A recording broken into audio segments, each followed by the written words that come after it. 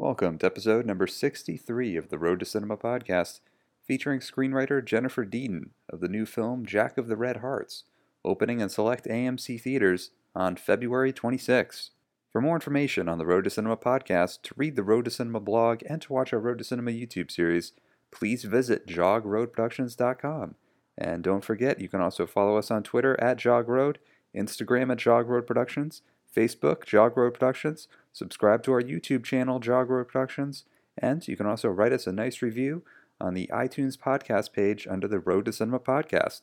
And now we join our interview with screenwriter Jennifer Deaton with some fascinating insights into the process of screenwriting and her new film, Jack of the Red Hearts, which opens on February 26th. You started off in the business. You were working for people like Laura Ziskin, Alvin Sargent.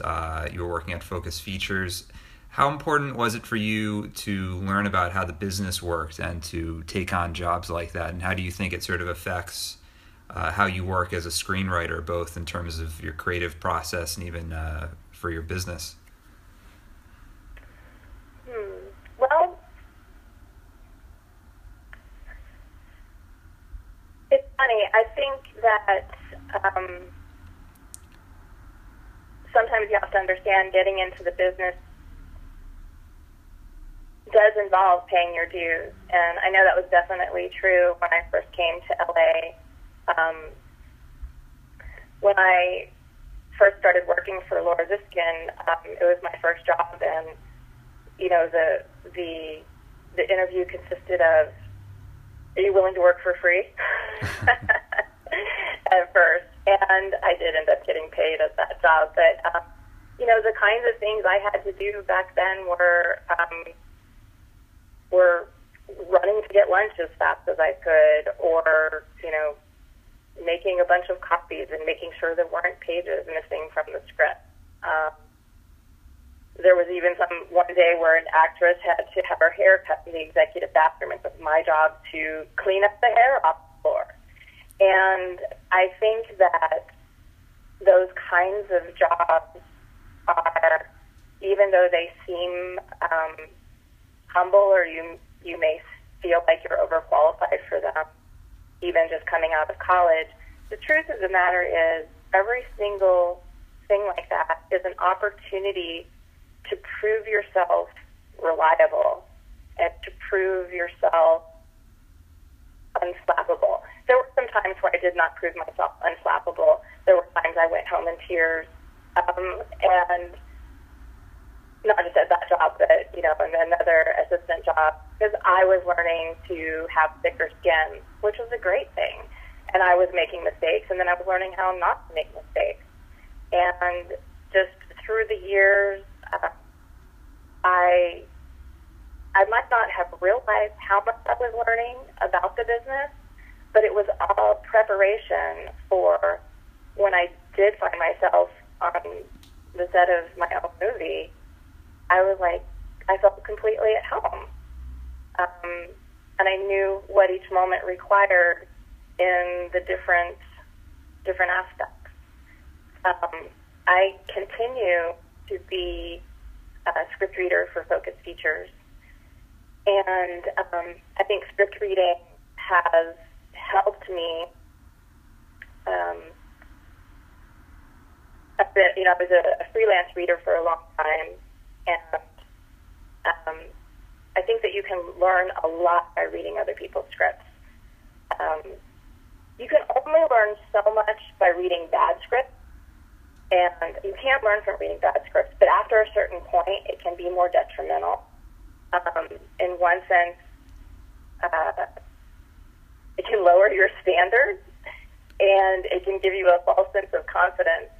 But because I work for Focus, I've really had the benefit and the privilege of reading so many great writers that make me want to be better, writers that I consider all inspiring in the way that they write, and a lot of those people you've had on your show.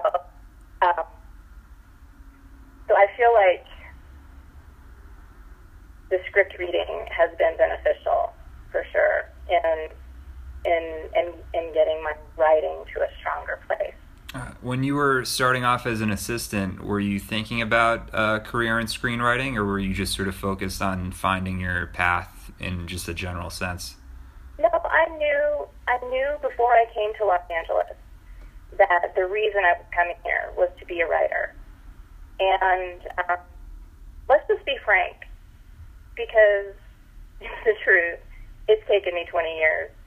And well, it could be embarrassing. It's just, life happens. And it could be encouraging for some people, too. Yeah. Well, when I spoke to Alex Donlaris, who won the Academy Award for Birdman, he had been writing for, 25 years, I think. He had done a little bit in theater. He was sort of doing many different things. And, Birdman was really the one thing that kind of broke him out. So it's really it's more common than people think. It's not an outlier type story in a way. It's funny that not everybody, but when you live in LA, it feels like everybody wants to write or everybody has a script. But I think everybody realizes, hopefully, that writing is hard. There's the strange psychological battles that people have with themselves about writing, and even once they get those things out of the way, it's a real craft and a real art that takes work to master. I think there are a couple things that I did wrong early on, or maybe that's not the right word, but when I first started writing, I thought it was enough. I thought that I was a good writer because I could write really great character and dialogue. But the truth of the matter is that doesn't single you out. That doesn't single out your story. Because most people who are really committed to being writers can write good character and dialogue. They're usually the kind of people who are great observers of human behavior. But the thing that makes your script stand out is great structure. Great structure can do so much. I mean, you still got to have the very, very strong, unique, distinct characters, authentic dialogue. But especially now more than ever, when there's so many things competing for people's attention in different kinds of entertainment, you've really got to be able to hook people. And once you hook them, you've got to keep them hooked. So I think I'm finally getting an understanding of the importance of story and structure, and the scripts that I'm writing now, I feel so much better about than the scripts that I was writing back then. And also, I spent too long rewriting the same script. I had sort of a mistaken notion that if I could just perfect this script, perfect my writing in this script, then it would be, able to advance to the next stage. But it's not real. You need to work to get your script perfect, but there comes a point in time where it's perfect enough, and it's really a matter of, is the idea, is the essence of it something that people are going to respond to? Yeah. And if it's not, don't waste your time on this phrasing or this specific thing. It's get it as good as you can, and then look to the next idea. I think in choosing our ideas, it's not about chasing a trend. It's about finding what's relevant right now and what's timely, that's going to, again, be able to capture people's attention when there's so many things vying for their attention. Yeah. Oh, well, on that point, I was wondering, this is something that comes up for a lot of people who, get attention from whether it be a manager, an agent, or somebody who wants to read their script. But it's always the question, is your script ready to be sent out? Is it ready to give to somebody? And for you, when that opportunity came, how did you know that the material that you were working on was strong enough, and that you felt that you had worked on it enough that you could give it to somebody and have the confidence that they would be interested in it? Well, ironically, back when I first wrote this in 2006, I had representation then, and my agent did not respond to the script, and so he basically was like, "What do you expect me to do with this?" So I was like, "Oh, okay," and I put it on a shelf, and it was never submitted anywhere. So that's a case of being too agreeable, I think. I think the challenges that we have as writers are in answering this question of yours, knowing when you've done, got to the nth degree to perfect something and to let it get into, move it on to other eyes. But the other thing is knowing which notes you take and which notes you don't take. You want to be collaborative, but at the same time, you don't want to. You've still got to be an advocate for your material. So, unfortunately, I wasn't an advocate for my material with the agent initially. But let's see. Let's get back to your question. How do you know when it's ready? I think what I recommend is you've got to keep a close circle of friends, reader friends, that you do each other the favor of looking at each other's early drafts.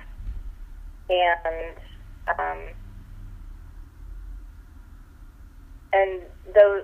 those people, I think you need to get a consensus, like not just from one person, but go to a few, close of your reader friends and get those notes. They'll sometimes contradict each other.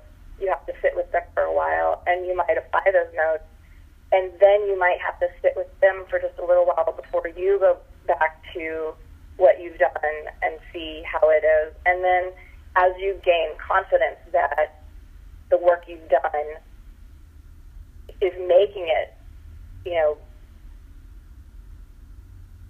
better and better for those eyes where more is at stake, those eyes where you're really getting into submissions,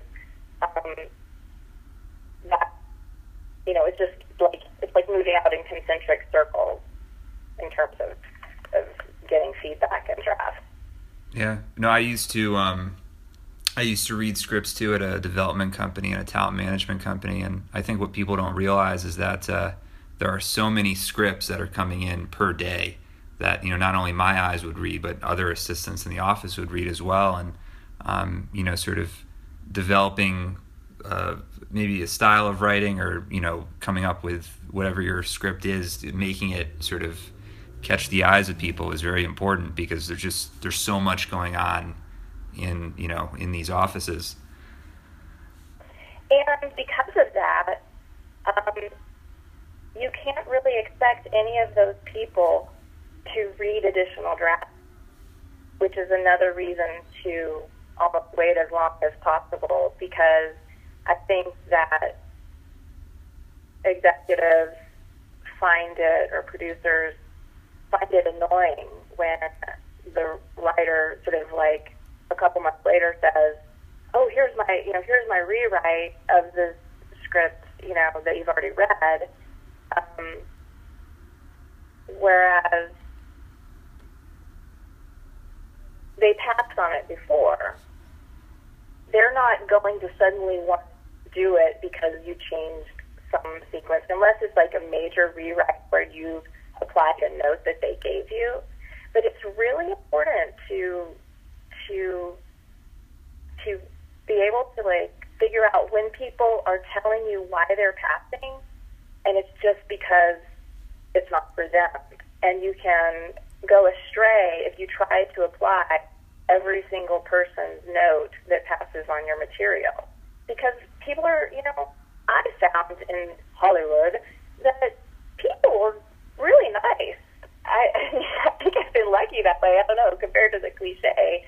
But they want to have a reason to say why they're passing on something. Whereas I think one of the most honest passes is we're just not responding to it, and that means find who does respond to it. Like in my case with Jack of the Red Hearts, my agent didn't respond to it, and fortunately, years later, I still had enough belief in the script that when producer Lucy Mukherjee asked to read something of mine, I gave this to her, and she responded to it so much that without even asking me to make any changes, and without even asking to be attached in any way, just started sharing it with people out of enthusiasm because she responded to the material so much. So sometimes when you get a pass, it's that you've got to develop that discernment to know when do you apply that note and when do you just admit they don't like it. And they're not going to like it no matter what you do to it. You know? Yeah, and also too, I think, even like submitting or, being aware of, sort of the audience for the script and what companies or what people would be interested in it, and not sort of sending it to people who right off the bat it's not in their wheelhouse. I think it's like you wouldn't send it to someone who does all action movies or who does certain types of comedies, and I think that's also something to keep in mind when people are giving notes on material, that sometimes the script just isn't right for their company as a whole. Right, and it's so important to do research like that before reaching out to people. And in my case, because it was that first quote-unquote submission was to my agent, we weren't a match in terms of the kinds of things I wanted to be writing and maybe the kinds of things he wanted to be representing. And I think back then I was more in that zone of being ingratiating and just grateful to have any agent at all. And I know a lot of, other writers in my position probably have some feeling of like, oh, if I could only get an agent, then my life would change and blah, blah, blah. But it's not so. First of all, you want to make sure that your agent knows who you are and is a match to that. And because otherwise you're working at cross purposes. And, oh darn, I lost my train of thought.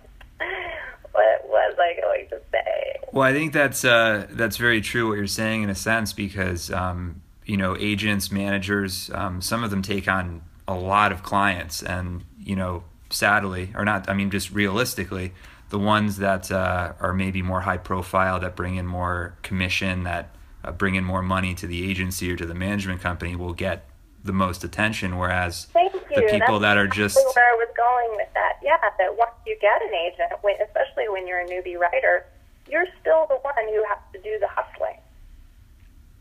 Because it's not until you're bringing in money that you're really able to not demand, but you know what I mean, like command your agent's attention. And your agent will be spending more of his or her time on those higher profile clients.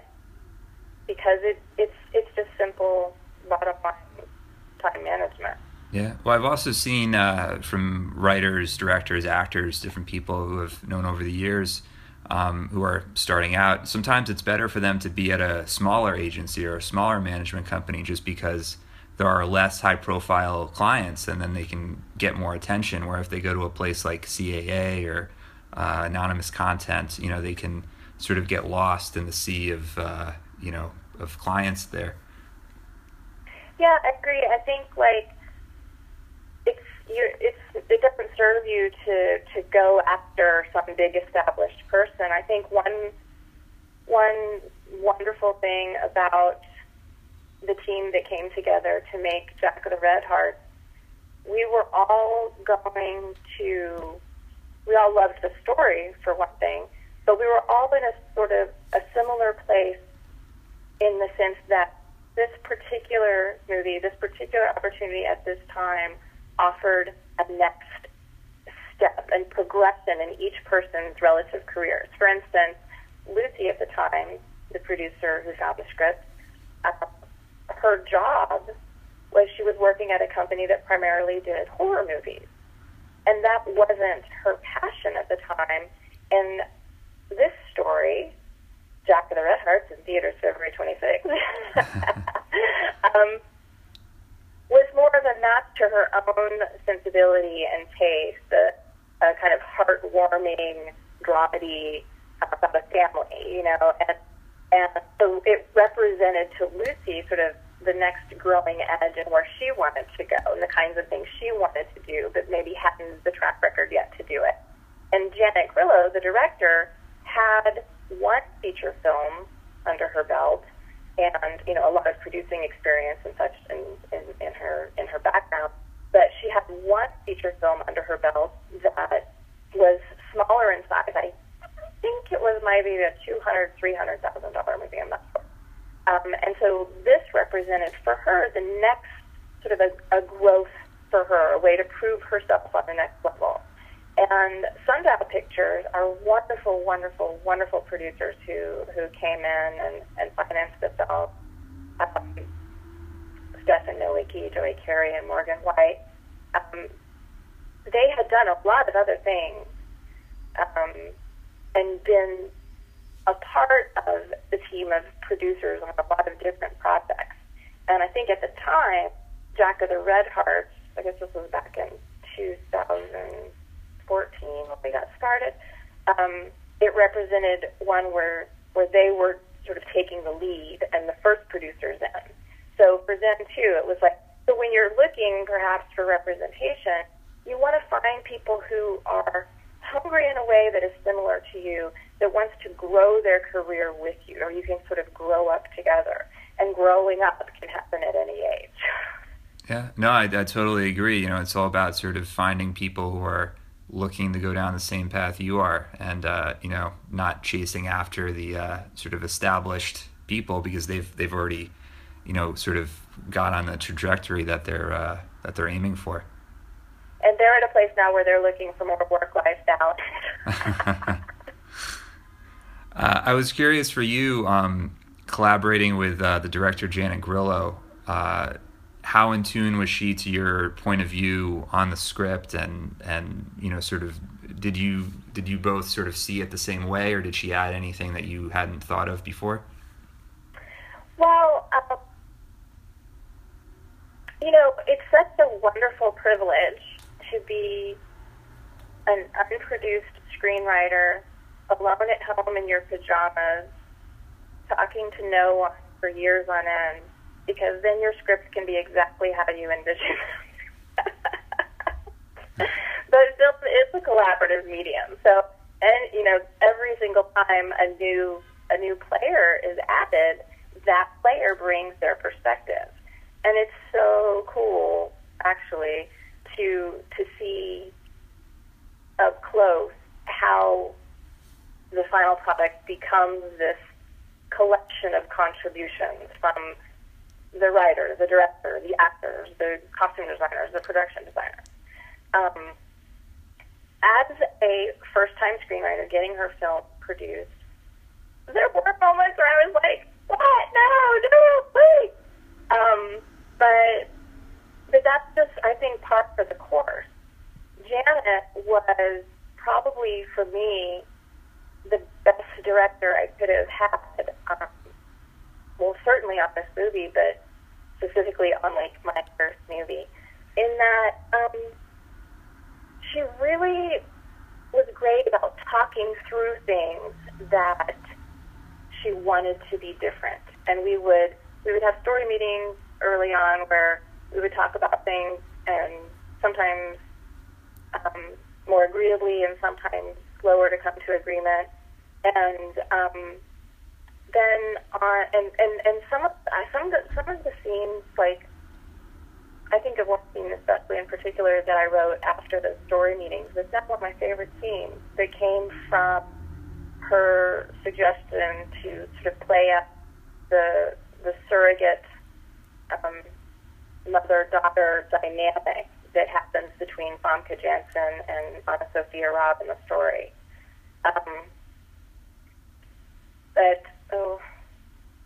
So then once we were on, I mean, it felt weird to me, and I think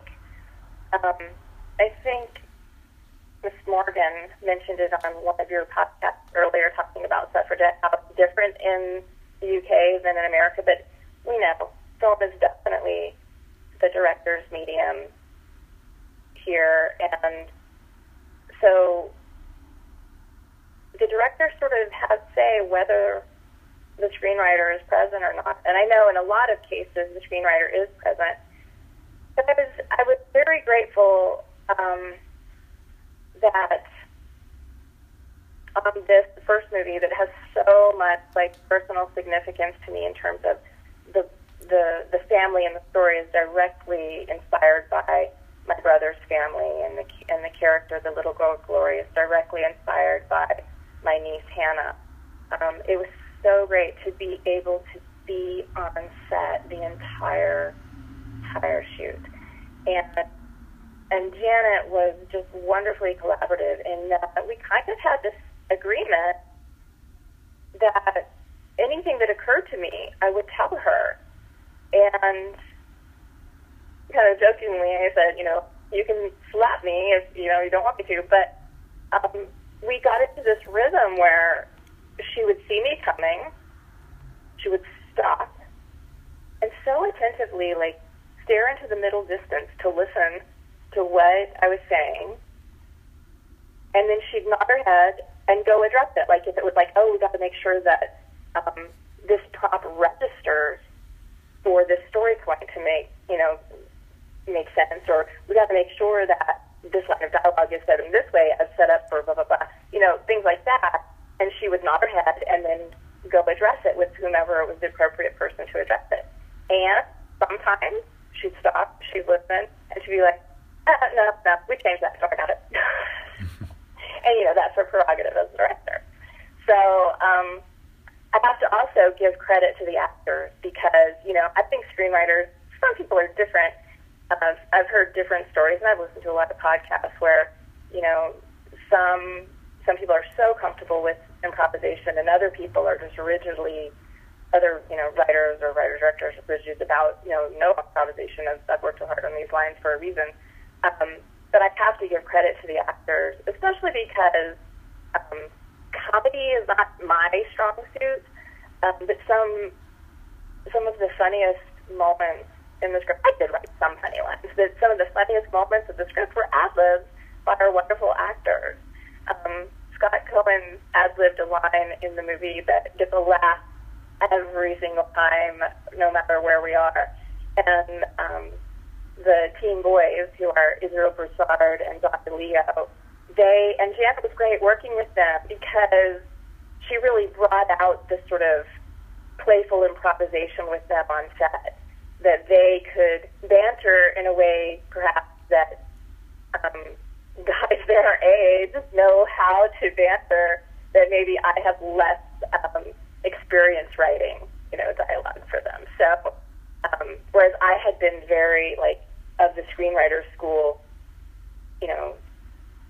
write economically, sparsely, blah, blah, blah, she let them sort of have free reign, and audiences, I sit there in screenings, and I look around at people like, this is great. So you really have to, again, it's so much about finding discernment, knowing which battles to fight and which ones to let go of, because it could be even better than you imagine. Yeah, I was curious for you and for the director Janet Grillo. You both have experience, with autistic children in both of your lives. So I was wondering, in terms of autism being portrayed in movies in a general sense, was there ever any discussion between you and Janet about sort of the pitfalls that happen in movies sometimes about portrayals of people with autism?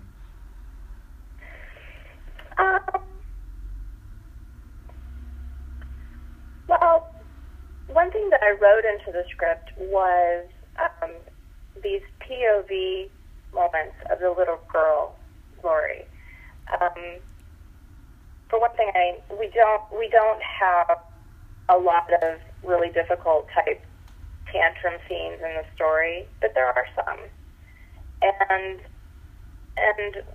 in writing the script, I was also personally trying to understand my niece and her condition. She's pretty severely impacted by autism, and she has sensory integration issues.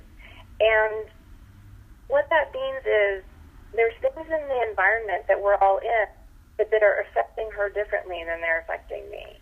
And so by shooting these POV shots of the character, we were hoping to align the audience perspective with hers so that we could avoid the pitfall of being on the outside looking at a child who's having a tantrum and sort of feeling annoyed and distanced by that, but rather endeared and invested in what she's going through. What other pitfalls? You know, the spectrum of autism is such a wide spectrum. And I think, in a way, it's like any time that you're writing toward diversity or a character that represents any kind of minority population, you kind of can face this sort of judgmental thing that this character has to represent every single one of the people who are part of that group. And that just can't be the case when you're trying to write human characters who are flawed and specific and idiosyncratic, and especially with autism, you know, because the character is inspired by my niece, it's that kind of autism that we're dealing with. So there are, you know, another thing like pitfalls is like worrying about politically correct language. Like I was about to say, you know, the other people who are at the other end of the spectrum, which is, you know, in the past was called high functioning, is, you know, those people won't necessarily feel represented by this version of that we've depicted. But we're being true to what my niece's experience was as best we can. Did that answer the question? Yeah, no, definitely. Yeah, it's you know, certainly there's been a lot of you know, discussion over the last years about, you know, portrayals of you know, not just autism but all types of mental illness and in film and television, and it's always sort of that balance of being politically correct but yet sort of portraying the honesty of the situation. So yeah, and it's all different kinds of people, whether it's, you know, LGBT characters or characters who are ethnically diverse or people who are dealing with different conditions. It's like, as the screenwriter, you've always got to remember this person is one individual human being that brings with him or her all of that backstory work that you're doing and brings their specific strengths, their specific weaknesses, their specific affinities, and always just try to keep coming back to the specific. I was curious, your film was in the, I believe it was called the Bentonville Film Festival, which was founded by Gina Davis. Is that right? That's correct, yes. So I was wondering, because this is a new sort of initiative that Gina Davis has taken on, and I was just curious if you could talk a little about that festival and if you think it's, you know, very important in terms of what Gina Davis is doing to sort of, you know, bring more women, you know, bring more attention to female filmmakers in a sense. Well, I think it's absolutely important. I think her institute and sort of the zeitgeist that it is a part of is very, very important. I encourage people to go to cjane.org to hook up with her initiatives. And we are completely blessed by having had the opportunity to premiere at the Bentonville Film Festival last May. We were able to be there, and I mean, it's funny, you don't necessarily think of going to Arkansas for a film festival, but they're truly making it a destination. And I was surprised by Bentonville, how many great restaurants there were, what an artistic community it is. And it happens in May, so people can go again. But we are definite beneficiaries of this movement in that in winning the jury award, we won the jury award. Part of what appeals about our movie to their mandate is our story is about everybody, but the main characters are female heroes. We passed the Bechdel test and all that stuff. So, but also at the same time, behind the scenes, we have me, a female screenwriter, Janet, the female director, Hillary Spera with our cinematographer. We have producers Lucy Mukherjee and Morgan White, and Sarai Balducci is our line producer, and just our, other, department heads are women, and our men at Sundial were intentional about that. And that was one reason that we won this jury award was that I think the story appealed, but also that we sort of were a good example of what they're trying to do. Yeah, no, it's I heard about that develop a few years ago, so it was great to hear that it's been going so well. And I know Gina Davis has been very adamant about trying to bring more attention to female filmmakers. And they also, the other award winners were documentary In My Father's House and Cal's Library, I think is how you pronounce it. And so they are, and they just were with the African American Film Critics Awards. I think that's what it was called, just last night or the night before. So they really are trying to drive growth in terms of women and people of color being more in the driver's seat of creative material. And I was wondering about the release of the film. At least from what I understand, it's going to be in select AMC theaters. Is that right? Correct. That's one thing that's unique about the Bentonville Film Festival is I don't know any other festival that, as part of its award, gives distribution. Really? So they own the theatrical distribution for the film then? They once we won, then the appropriate negotiations had to happen between our producers, and then I don't think you're required to take it. But yes, they have partnerships with AMC for the theatrical release, and with Lifetime, and with Walmart for DVD. So, I mean, a lot of people, dream of that almost impossible thing of getting into Sundance, but I don't know that Sundance gives you distribution. I don't think so. You can hope that a lot of films this year went home without distribution, unfortunately. Oh.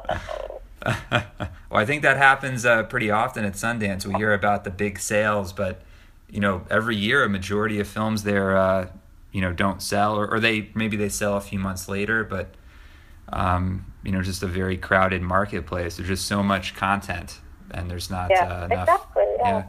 I highly recommend the Bentonville Film Festival to people. And is there any Oh, I'm sorry?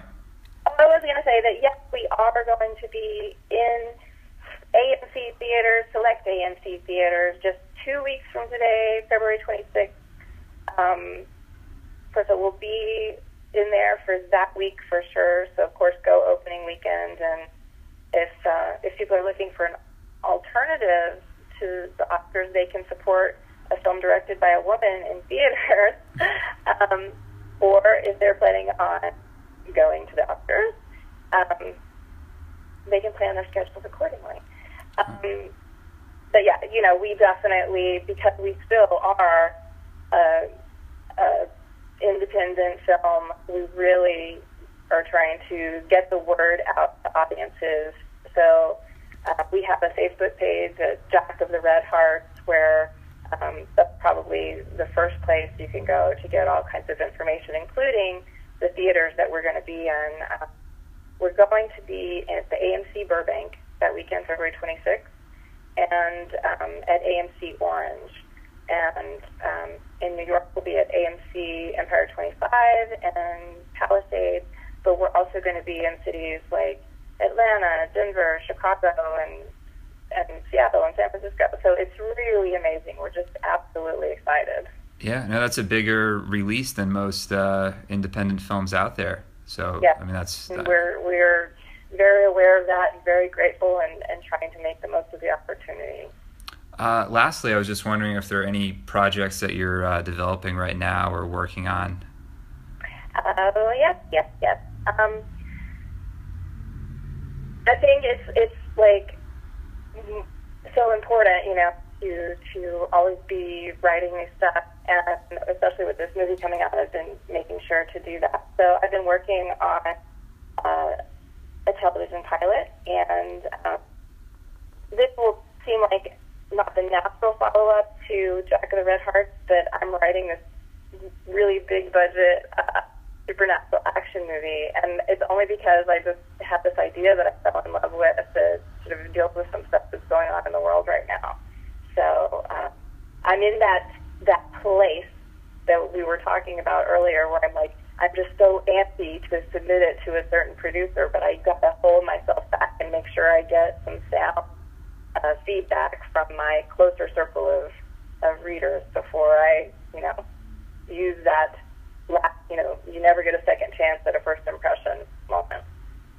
Yeah, no, it's highly important, just being able to, give it to as many people as possible, get that feedback, and then, submit it to that important person and not, get too anxious about it in a way. Yeah, don't jump the gun. Great. Well, thank you so much for taking the time to talk today. I really appreciate it. Well, thank you very much. I enjoyed it. I enjoy your podcast, and just really grateful for the opportunity. It's so, I have to say, it's just so darn cool to finally have a movie that I wrote get made. It is a dream come true. It really is.